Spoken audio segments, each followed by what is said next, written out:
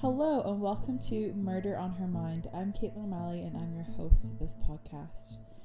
Well guys, happy 2021. I hope you all had a wonderful Christmas and New Year's.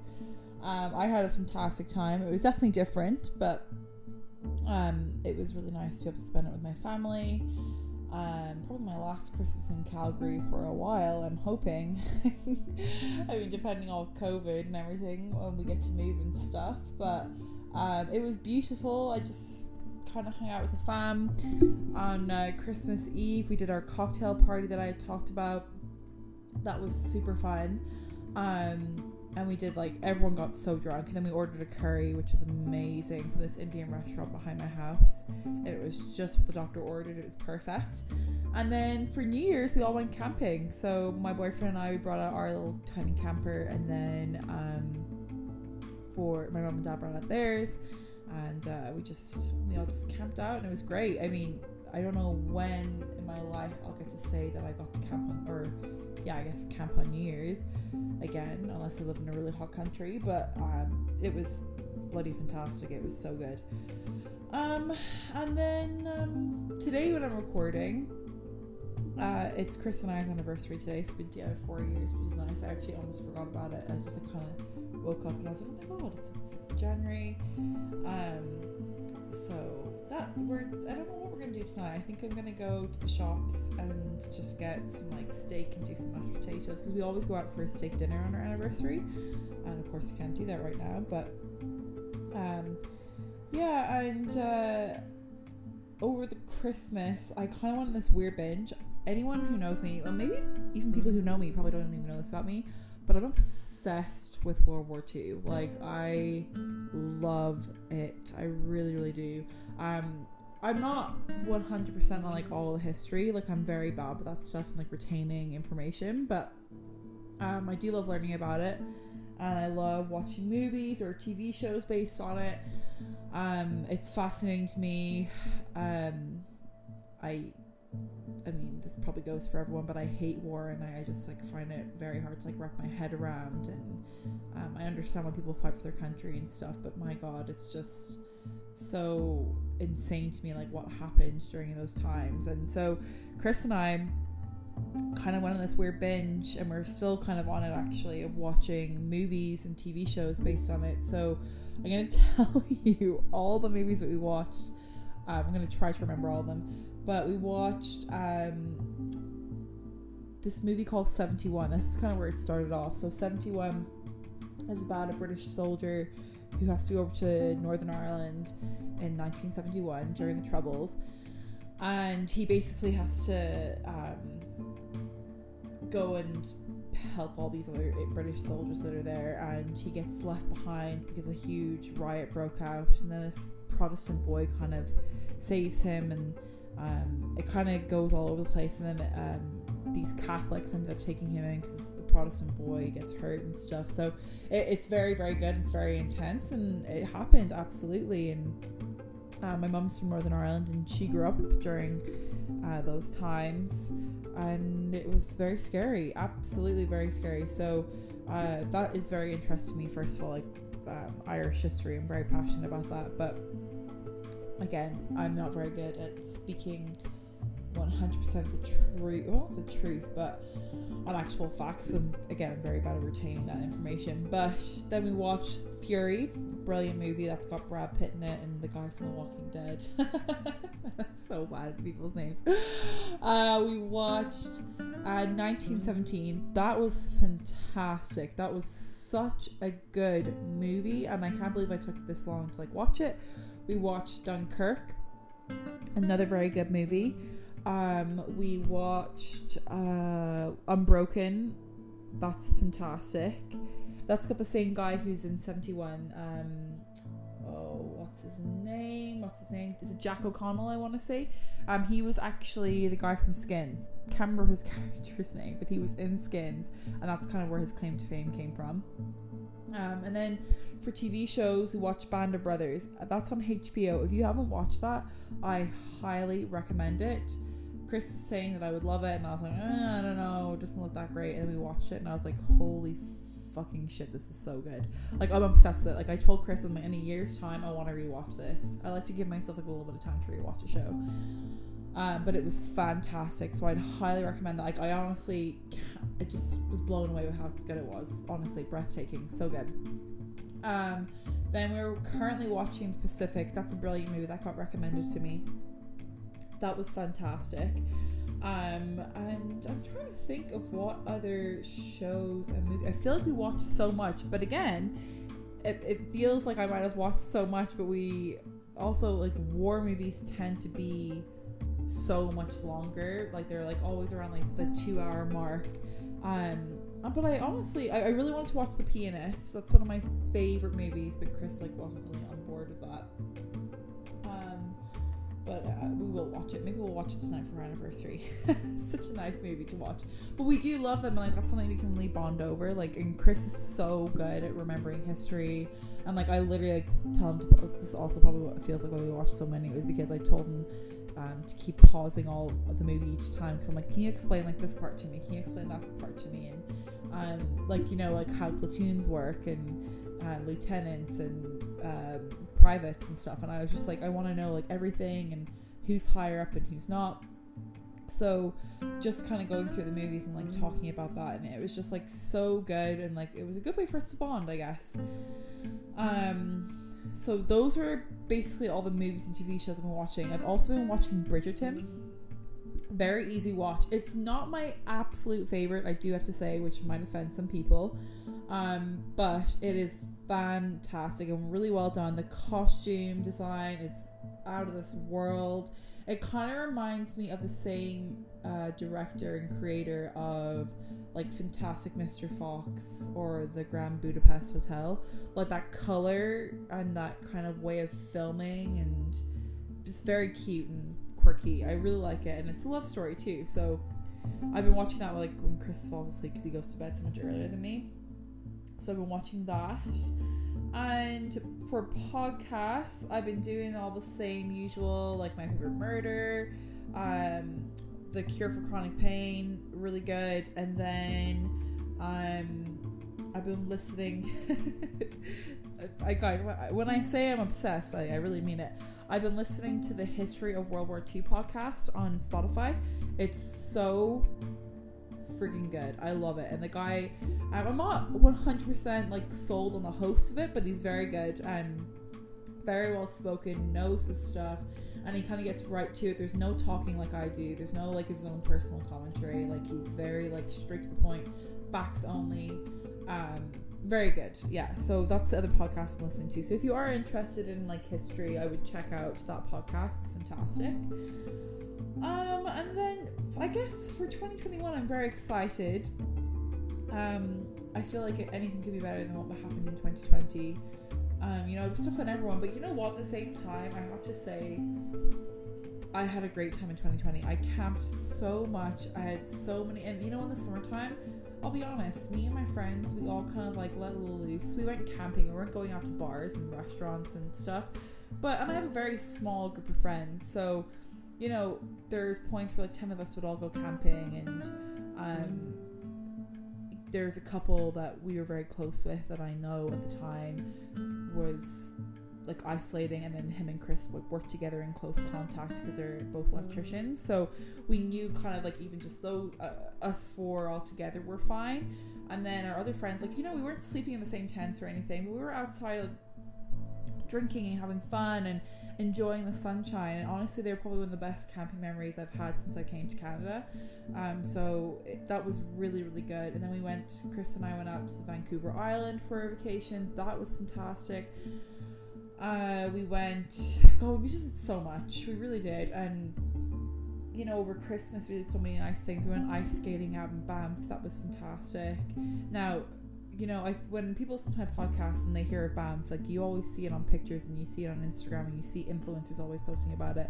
Obviously, for my Canadians and maybe some Americans know where it is, but it's in the Canadian Rockies, and it's only about maybe an hour and a half, 2-hour drive from my house in here in Calgary. So we went out there and we did some little trails and stuff.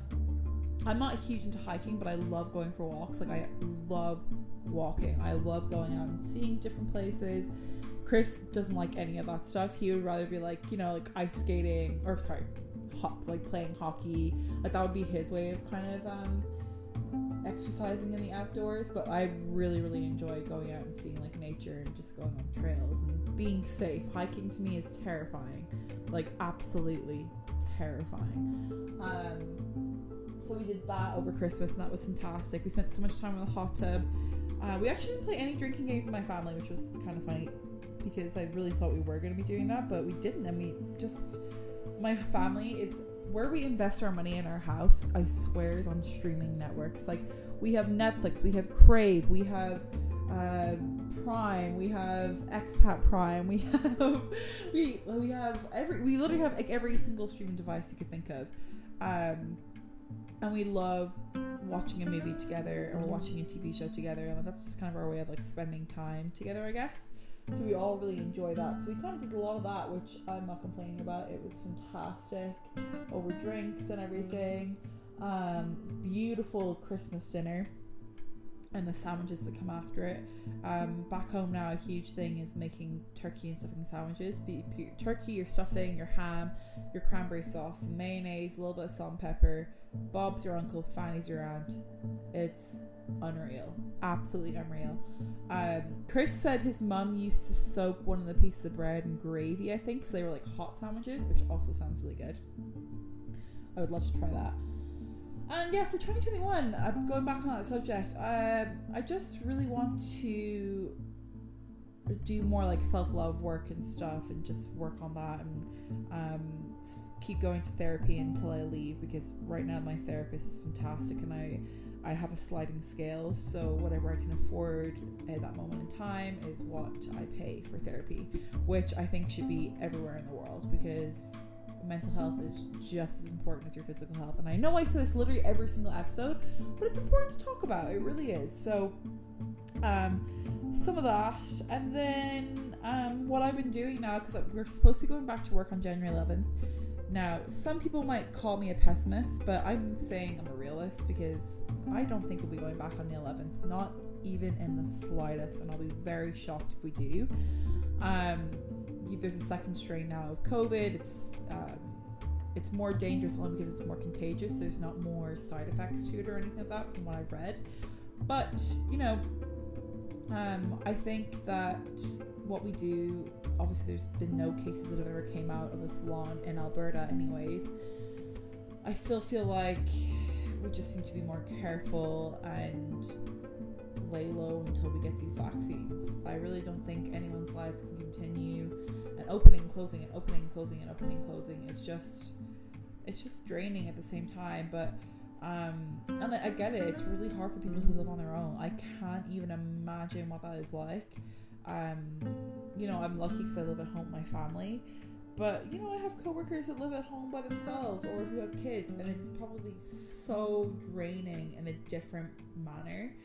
And for myself personally, like I wake up in the morning. I usually wake up like around like 8:30. I don't set an alarm or anything, but I usually wake up and I have a list set out for myself every single day, and I want to talk about this really quick.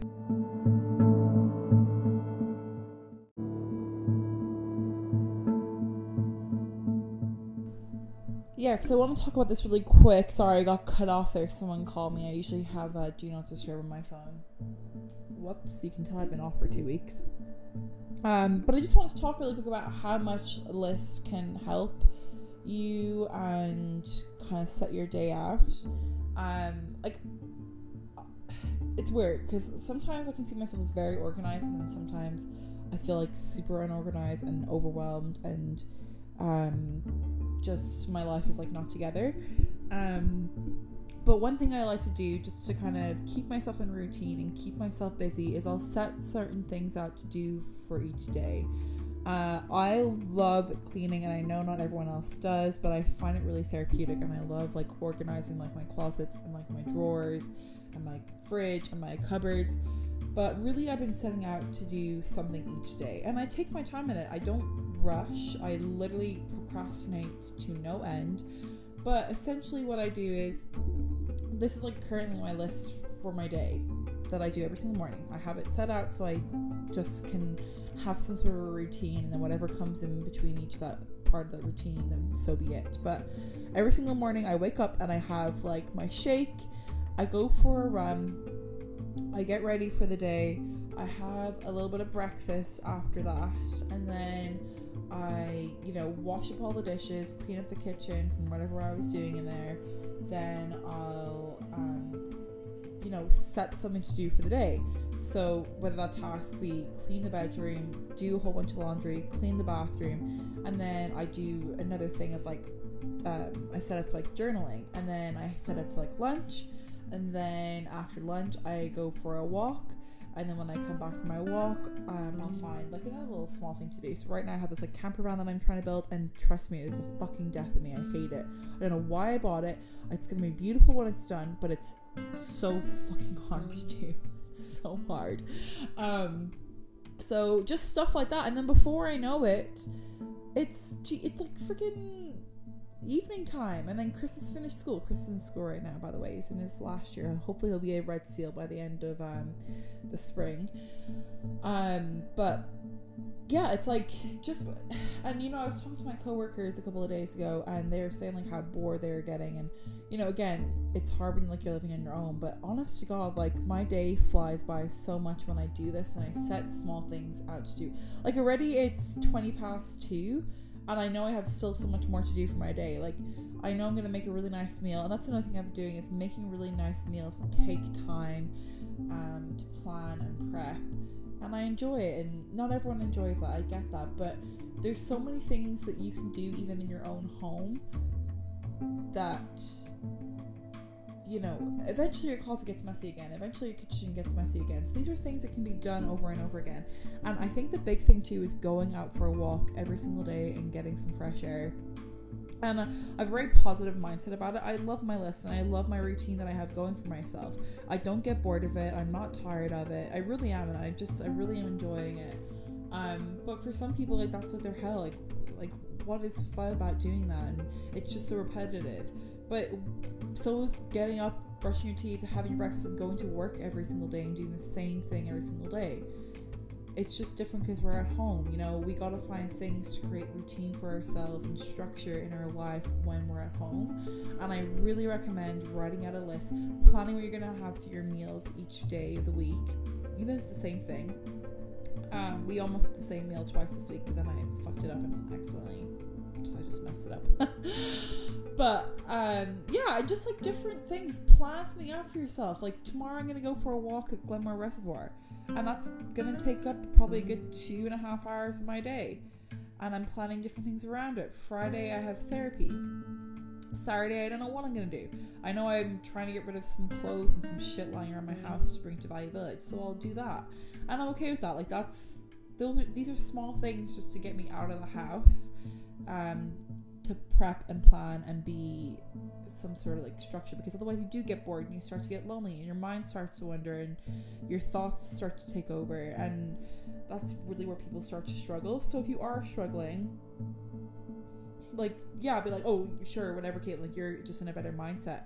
It's hard to get into that mindset, but it just takes something small as making a list for each day and taking one thing off at a time. I remember one of my really good friends, he had to go to therapy for a little bit, and he told me how important like lists were for him, and I was like, oh yeah, I could see that. And then all of a sudden I started making lists for groceries, which I never used to do before. I just like write it in my phone. Writing a list for groceries hits so different comparing to writing lists on your phone. I love it because that's that whole thing. I actually was reading about it yesterday, and I don't know if I'll be able to pull it up here. Let me just see. Basically, I read this Instagram post, which I loved, and it was talking about different ways to release like happiness. So here it is. Okay, so dopamine is completing a task. So that is so true. Like when you complete a task, you feel so good. So it's the whole thing of like when you write on that list and you complete that task, it releases dopamine, which is supposed to just kind of help your happiness. Doing self-care activities, eating food, celebrating little wins. Now I think this is how you say it, oxytocin is the love hormone. Playing with a dog, playing with a baby, holding hand, hugging your family, give a compliment. Now I know if you don't have a dog, if you don't have a baby and you don't live with your family, that's kind of hard to do. Serotonin is the mood stabilizer. So meditating, running, sun exposure, walk in nature, swimming, cycling. So basically 3 of those things I try and do every single day. And then endorphin is the painkiller. So laughter, exercise, essential oils, watch a comedy, dark chocolate, and exercising. So after I read that yesterday, I immediately thought, this is going to make me laugh again. I immediately thought of when we were sitting around the fire at New Year's Eve, and my sister, I was telling my whole family, I was like, oh my god, like I think I heard wolves last night, and my sister was like trying to be sarcastic, but it totally backfired on her, and she was like, oh my god, Caitlin, those were not wolves, those were hyenas. And I was like, what did you call them? And she was like, hyenas. And I was like, do you mean hyenas? And I'm not even kidding you, the screams that came out of my mouth when I heard that she thought they were called hyenas again, hyenas. Literally, I'm crying right now, there's tears welling up my eyes. And so then after that, I posted the video of me laughing on my Instagram story after reading that post. And so many people replied to the story and they're like, yeah, laughter is contagious and you're killing me right now. And I was like, yeah, I'm like, it's fucking funny. Like, it kills me so much when, you know, my sister, especially my sister, when she says stuff and she's just so confidently speaking. It's just so butchered. So yeah, that's just something I feel that can help. So yeah, that was just my Instagram story. I should post it actually to my podcast as well, because I really do believe in these things, and I try and, you know, share these because I think it's important for other people as well who might be struggling. I'm just sending to myself now so I can post that so you guys can all see it too. But yeah, so those are things that I've been doing just to keep myself busy, and also my mindset has been great. If you are living in Calgary and you're wanting to know my therapist or the company that I work with through therapy, please message me. Don't be ashamed. There's nothing to be ashamed of reaching out and asking for help. I would love to share it because my therapist is amazing. She's great and it's affordable, and so it should be. So also, one thing I want to talk about too is I just saw in the news that Trump protesters have just like reached Capitol. They broke in through Capitol, which I think is fucking terrifying. I'm like, we're living in a movie. You know, we are all the main characters of the movie. If you are on TikTok, you know what I'm talking about when you're like, I'm the main character. But seriously, like it's really scary what is happening right now. In the States, it's always scary, I swear. But anyways, enjoy episode 25. I love increments of 5. 25 is such a good number. I can't wait for my 25th birthday. You know, next year in 2022, which I'm pumped for as well, I'm going to be 25 years old. Brilliant age. Love the number 25. I'm going to be in somewhere hot. Probably Croatia, I hope. And it's also Chris and I's 5-year anniversary. Like, what more? If only it was 2025. Like, that would just be heavenly for me. I love it. Anyways, Happy New Year, guys. Live it up. Stay safe, though, while you're living it up. And if you ever want to talk and just, you know, shoot the shit, just fucking send me a message. I don't care. I would love to try and lift you up with some chit chat. Anyways, please don't forget to rate, review, subscribe. I know I ranted so much at the beginning of my podcast, but enjoy episode 25. Thank you for listening.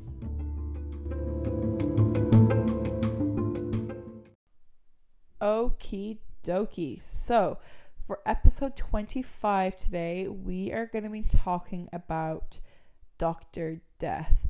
Now, Dr. Death is also known as Harold Frederick Shipman. He was born on January 14th, 1946, which, may I add, is the day before my birthday. I was not born in 1946. I was born in 1997, though. A little bit different.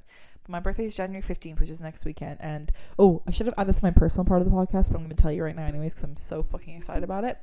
That's why I usually speak, by the way. This is me talking very fast. I'm so excited, but I'm going to Banff up into Tunnel Mountain, staying in the Buffalo Lodge for 2 nights. There's an open fireplace in that place, in the hotel room that we're staying in, and I'm fucking excited. I can't wait. I cannot wait. Chris and I immediately looked at the menu. We already know what we want for my birthday dinner, and we know what we're going to get for breakfast the next morning. And it's gonna be amazing. So anyways, just wanted to say that. Can't wait. Anyways, so that's my birthday next weekend, January 15th, just so you know. I love celebrating my birthday, so anyways. He was also known as Fred Shipman. He was an English general practitioner who is believed to be one of the most prolific serial killers in modern history. On January 31st of 2000, he was found guilty of the murder of 15 patients under his care. His total number of victims, though, was approximately around 250 people. Shipman was sentenced to life imprisonment with the recommendation that he was never to be released. He died by suicide by hanging himself the day before his birthday, January 13th, 2004, a day before his 58th birthday, in his cell at HM Prison, Wakefield, West Yorkshire. So this, I find already, is insane that someone could get away for so long killing almost 250 people. Like, what in the name of God? That's crazy. So that's like my dad. My dad's always like, oh my God. He always says like that. And, you know, sometimes he just does like a little hand flip. And it's just so funny to me. He acts so flamboyant sometimes. And I just love it. I live for it. The Shipman Inquiry is a 2-year-long investigation of all deaths certified by Shipman, which Dame Jan Smith chaired, examined the Shipman's crimes. The inquiry identified 215 victims and estimated a total account of 250, and about 80% of whom were elderly women. Shipman's youngest confirmed victim was a 41-year-old man, although suspicion arose that he killed patients as young as 4. Like, what in the Christ?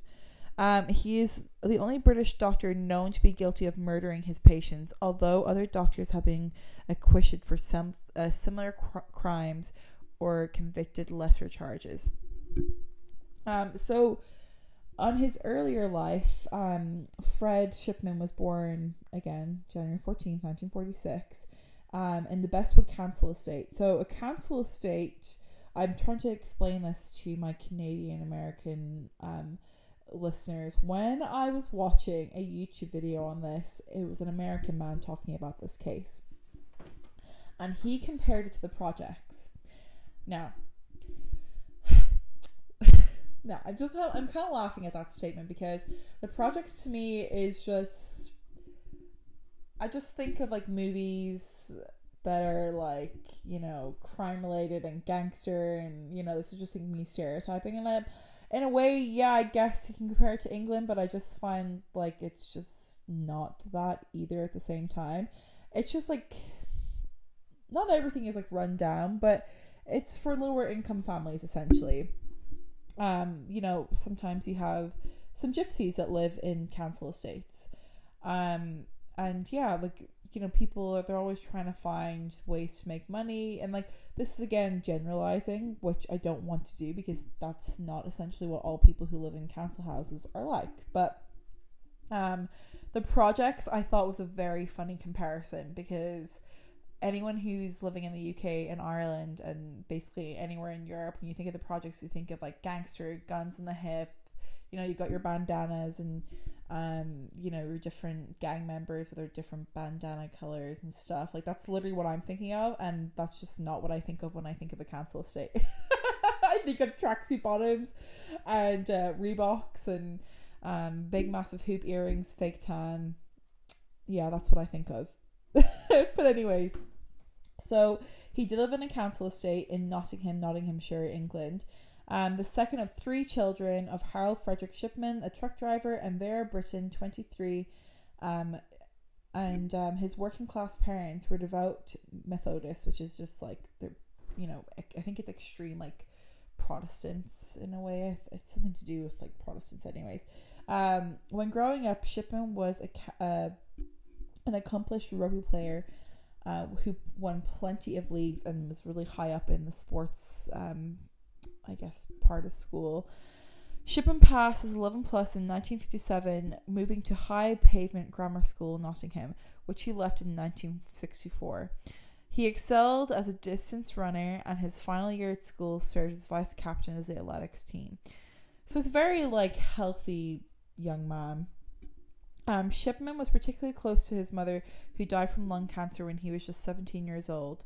His death came in manner similar to what later became Shipman's own modus, of his own kind of, like, people are, like, led to think that because his mum passed away and because he was so close, and he actually saw when his mum when she was getting treatment for her cancer, all the morphine injections the doctor would inject, it kind of, people think this is what pursued him as a serial killer.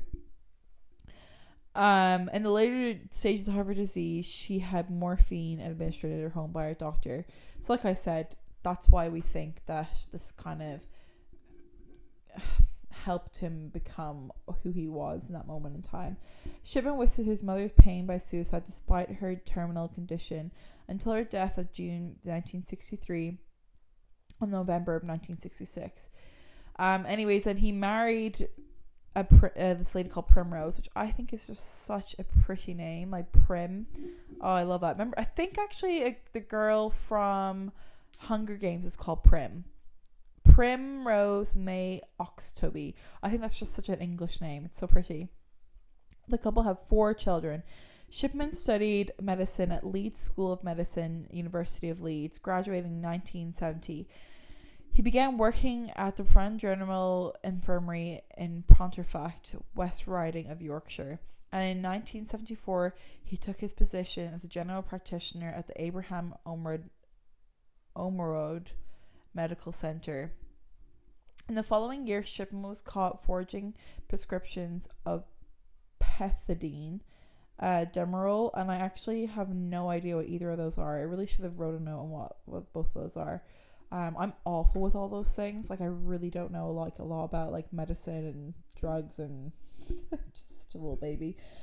He was fined £600, which is roughly about 1,200 Canadian.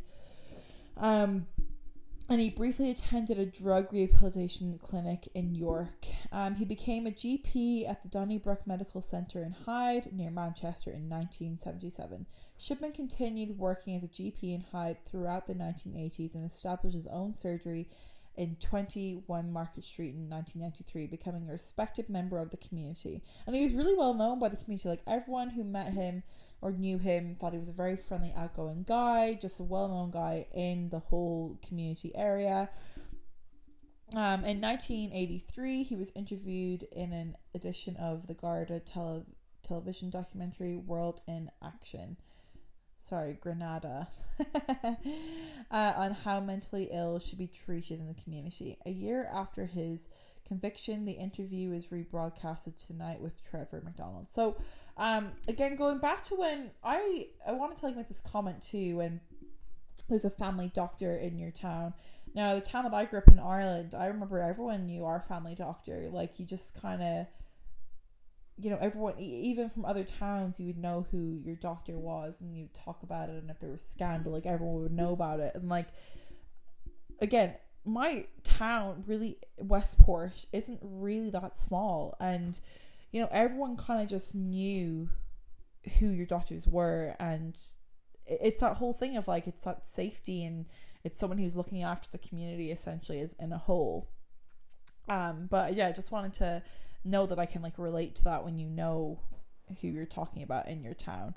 So in March of 1998, Dr. Linda Reynolds, the Brook Surgery in Hyde, expressed concerns to a higher up in her office, the coroner for the South Manchester district, about the high death rate among Shipman's patients. In particular, she was concerned about the large number of cremation forms for elderly women that he had needed countersigned. So basically, every single person that he was murdering, he wanted them cremated. So then that way there was no, toxology report or whatever. It was just they were dead, and that was that. No one looked any further. They trusted the doctor, and then they were cremated. So police were unable to find sufficient evidence to bring charges and close the investigation on April 17th. The Shipman inquiry later blamed the Greater Manchester Police for assigning inexperienced officers to the case. After the investigation was closed, Shipman killed 3 more people. In August, a taxi driver, John Shaw, told the police that he suspected Shipman of murdering 21 patients. Shaw became suspicious of the many elderly customers he took to the hospital who seemed to be in good health but died in Shipman's care. Now, I find that kind of funny, that a taxi driver would pick up on something like that. Like, that's someone now that'd be now like Eamon O'Malley, my dad. He'd be like, no, I don't trust him now, he's there. And he was a fine old buck going into the hospital, and then the next thing he was dead. My God, I don't believe it. And then 12 people later, I always start to get suspicious too. My boyfriend always loves when I take the mick out of my dad. So Shipman's last victim was Kathleen Grundy, who was found dead in her home on June 24th of 1998. He was the last person to see her alive. He later signed her death certificate recording the cause of death as old age. Grundy's daughter, lawyer Angela Woodruff, became concerned when the solicitor of Brian Burgess that just reminds me of my client, Mr. Burgess. I miss my clients. Informed her that a will had been made, apparently by her mother, with doubts about his authenticity. The will excluded Woodruff and her children, but left £386,000 to Shipman, which I think is just so funny. Like, what in the Christ? Why would you do that? Who would leave money to their doctor? That's a very, very funny. I think that's just very funny. At Burgess's urging, Woodruff went to the police, and who began investigating Grundy's body. It was exhumed and found to contain traces of diamorphine, heroin. Oh, did not know that's what that meant. Of 10 used pain to control terminal cancer patients. So obviously, like, he had overdosed her on this at some point, and it just slowly killed this old lady, which is horrible. Shipman claimed that Grundy had been addicted and shoved them in the comments he had written in effect to the computer issued medical journal. However, the examination of his computer showed that they were written after his death. Shipman was arrested on the 7th of September 1998 and was found to own a Brother typewriter used to make forged will, prescription for murder, a $2,000 by journalist Brian Whittle and Jean Ritchie, suggested that Shipman forged the will either because he wanted to be caught because his life was out of control, or because he planned to retire at 55 and leave the UK. I'm gonna guess he planned to be retired and leave the UK, because if you've done that many people, surely you just be like, nah, you know what, I've got away with this many people, I can get away with some more. Police investigated other deaths Shipman had certified, an investigation of 15 specimen cases.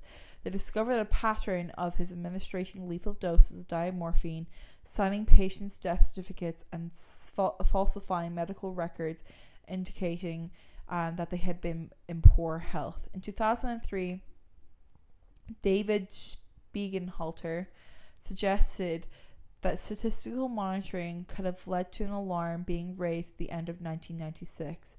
There were 67 excess deaths in females aged over 65 compared to within 119 by 1998. That's insane. So, moving on to his trial and imprisonment, Shipman trials began in Preston Crown Court on October 5th of 1999.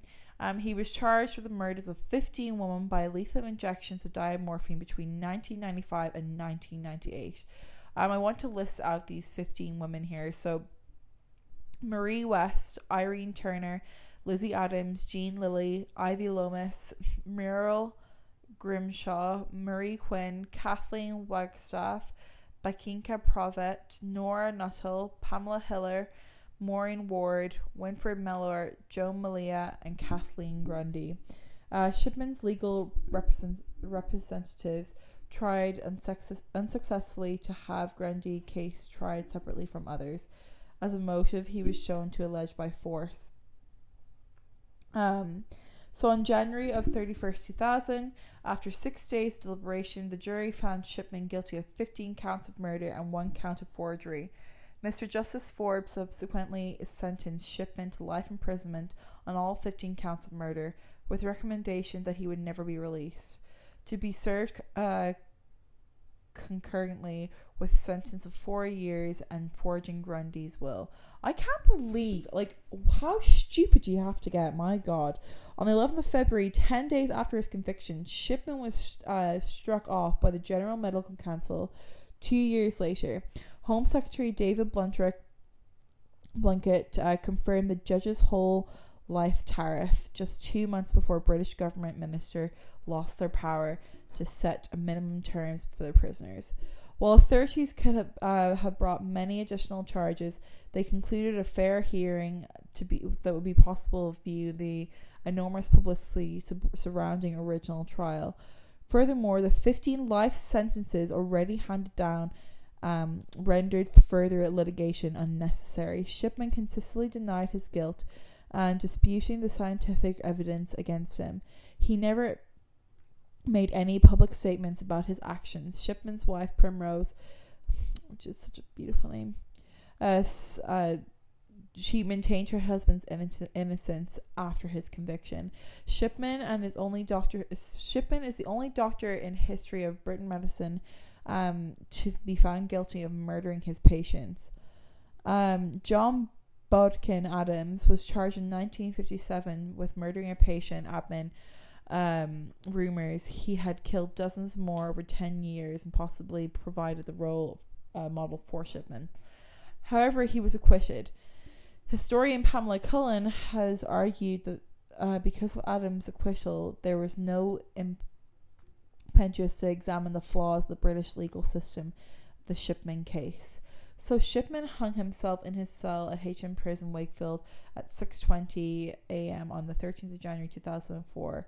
On the eve of his 58th birthday, it was pronounced dead at 8:10 a.m.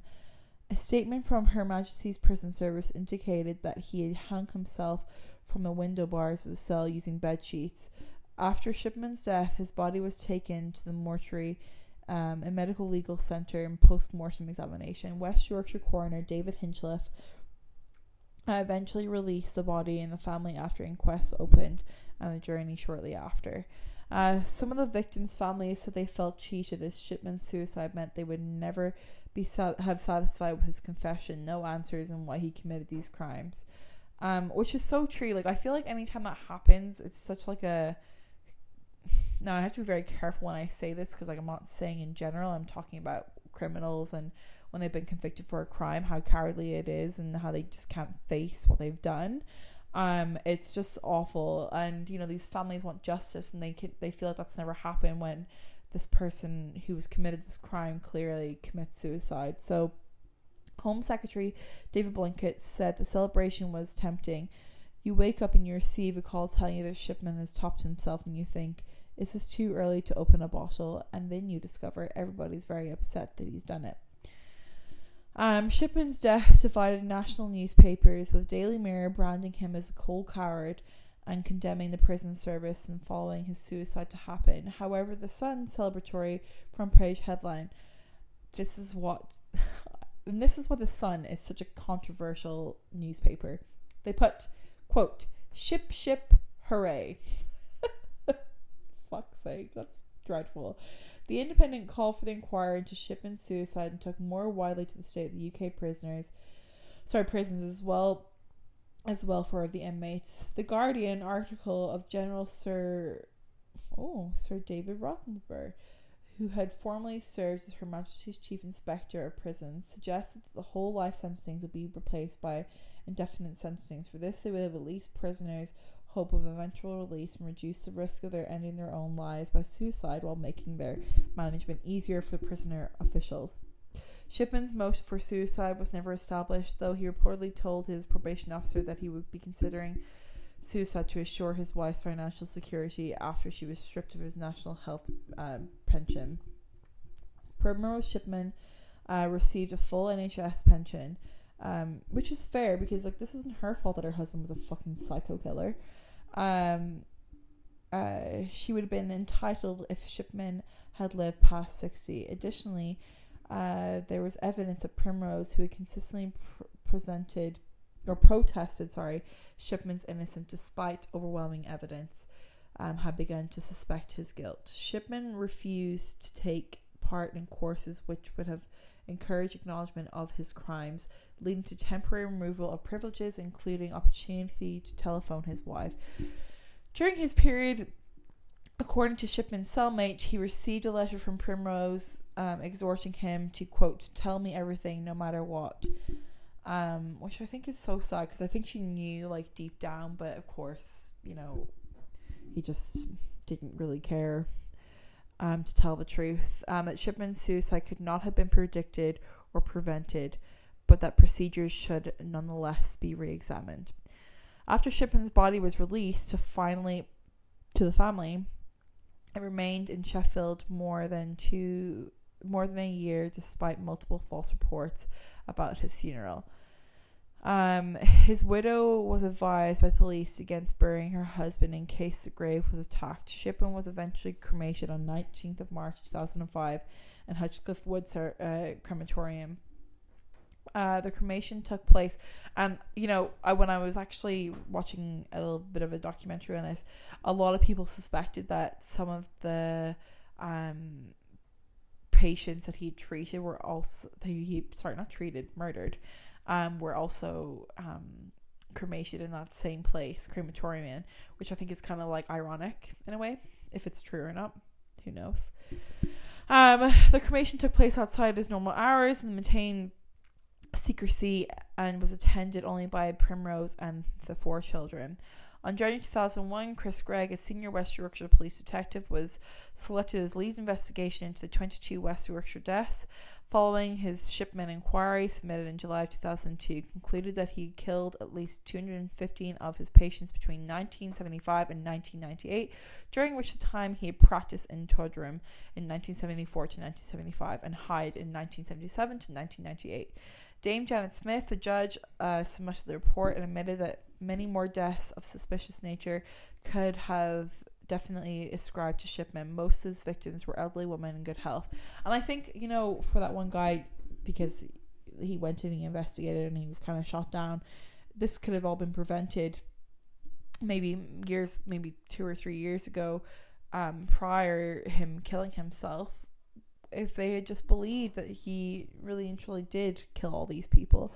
In her 6th and final report issued on January 24, 2005, Smith reported that she believed that Shipman had killed 3 patients and that she had a serious suspicion about further deaths, including that a 4-year-old girl during the early stage of his medical career in the general infirmary. In the total, 459 people died while under his care between 1971 and 1998, but it was uncertain how many of those were murder victims, as he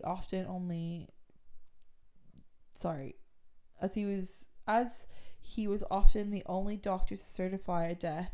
Smith's estimate of Shipman's total victim count over a 27-year period was 250 approximately. The GMC charged 6 doctors who signed cremation forms for Shipman's victims and misconduct, claiming they should have noticed the patterns between Shipman's home visits and his patients' deaths. All these doctors were found not guilty. In October 2005, a similar hearing was held against 2 doctors who worked at the Tameside General Hospital in 1994 who failed to detect that Shipman had deliberately administered a grossly excessive dose of morphine. The Shipman inquiry recommended the charges of structure of the GMC. In 2005, it came to light that Shipman may have stolen jewellery from his victims as well. In 1998, police seized over £10,000 when Primrose was asked for his return. Police wrote the families of Shipman's victims asking to identify jewellery. Unidentified items were handed to Assets Recovery Agency in May. The investigation ended in August. Authorities returned 66 pieces of primrose and auctioned 33 pieces that she confirmed were not hers. Could you imagine even coming to that conclusion of being like, oh my god, like, I never questioned this jewelry was probably stolen off a murdered old lady. So freaky. Freaky deaky. The only piece returned to a murdered patient's family was a platinum diamond ring, for which the family provided a photograph of proof of the ownership. The memorial garden of Shipman's victims, called the Garden of Tranquility, opened in Hyde Park, Hyde, on the 30th of July 2005. As of early 2009, families over 200 of the victims, Shipman, were still seeking compensation of the loss of their relatives. In September 2009, authorities announced that the letter the Shipman wrote in prison would be sold in auction. But the following complaints of the victims' relatives and the media, they withdrew the letters in the sale. So then it came about the Shipman effect. So the Shipman case, a series of recommendations in the Shipman Inquiry report, led to changes in the standard of medical procedures in the UK, now referred to, quote, as the Shipman effect. Many doctors reported that changes in dispensing practices and reluctance to risk overprescribing pain medication may have led to underprescribing. Many death certification practices were altered as well. Perhaps the largest change was the movement from single doctor general practices to multiple doctor general practices. This was not a direct recommendation, but rather because the report stated that there was not enough safeguarding and monitoring in the doctor's decisions. The forms needed for cremation, what's wrong with me? Cremation in England and Wales have had their questions altered as a result of the Shipman case. For example, the persons organising the funeral answered, quote, "Do you know or suspect the death of the person who has died was violent or unnatural? Do you consider that there should be any other further examination in the remains of the person who has died?" End quote. And that is the story of Dr. Death, Mr. Fred Shipman. I think that's such a fucked up story, and I never heard of it before, and I kind of just stumbled across it. I have such a huge list on my phone, but I always like save those for like when I'm absolutely desperate, if I ever need to like look into them. But I always like to like re-look and kind of re-examine on the internet and see what ones I haven't seen before. Now this one I never heard of, so I hope you enjoyed that episode. And yeah, again, Happy New Year. Please don't forget to rate, review, subscribe, share with your friends. I'm really hoping this podcast gets a little bit bigger and putting that out there to the universe for 2021. And I'm going to continue with my podcast even when I move to the UK. And I was actually talking to my grandma today, and you know, they're in complete lockdown again. Like, if you're living in the UK right now, I'm in England, in Ireland. I can't imagine the stress and the anxiety and just the, you know, you just feel fed up. You just want to give up. There's no hope of what you guys are all feeling right now. But I guarantee by the summertime, after everyone gets, you know, their vaccines and things start to slow down and we come out of these winter months of cold and flu season, that we will get better and we will move on for this and we can get through. We've done it already for 1 year. We can do it again for another year. And I want to give a huge shout out to my cousin Ella. She works at St. George's Hospital in London, England. And right now she has been working with some COVID patients in the ICU. And she said it is just horrendous. And these are the people we got to think about when we go out and we start mingling with people and going into people's houses and not wearing our masks. It's those small, tiny things that you do that you don't think are affecting other people that actually have a major effect on our healthcare system and our healthcare workers. And people like myself who work for a small company, we all want to go back to work. So please, if you can, I know, like, I say stay home when I go camping. I live at home with my family, and when I go camping, we're outside and we're nowhere near people. But I really mean it. If you can, stay home and stay safe. Don't go to your friends' houses, even just for a couple drinks, for a visit, for a cup of tea. please try and be more sensible.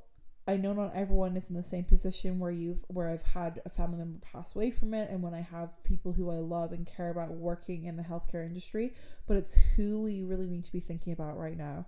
And again, like, it's so small, tiny, minor details that you might think are having an effect because you think you're being careful even by breaking and bending the rules just a little bit, but you are having an effect.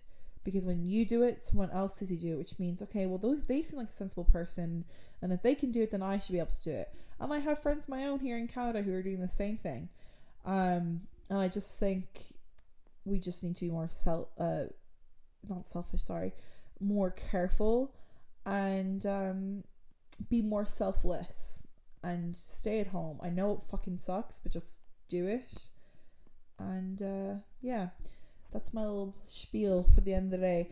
Anyways, enjoy, guys. Stay safe, stay warm, and stay happy. And thank you for listening. Bye-bye.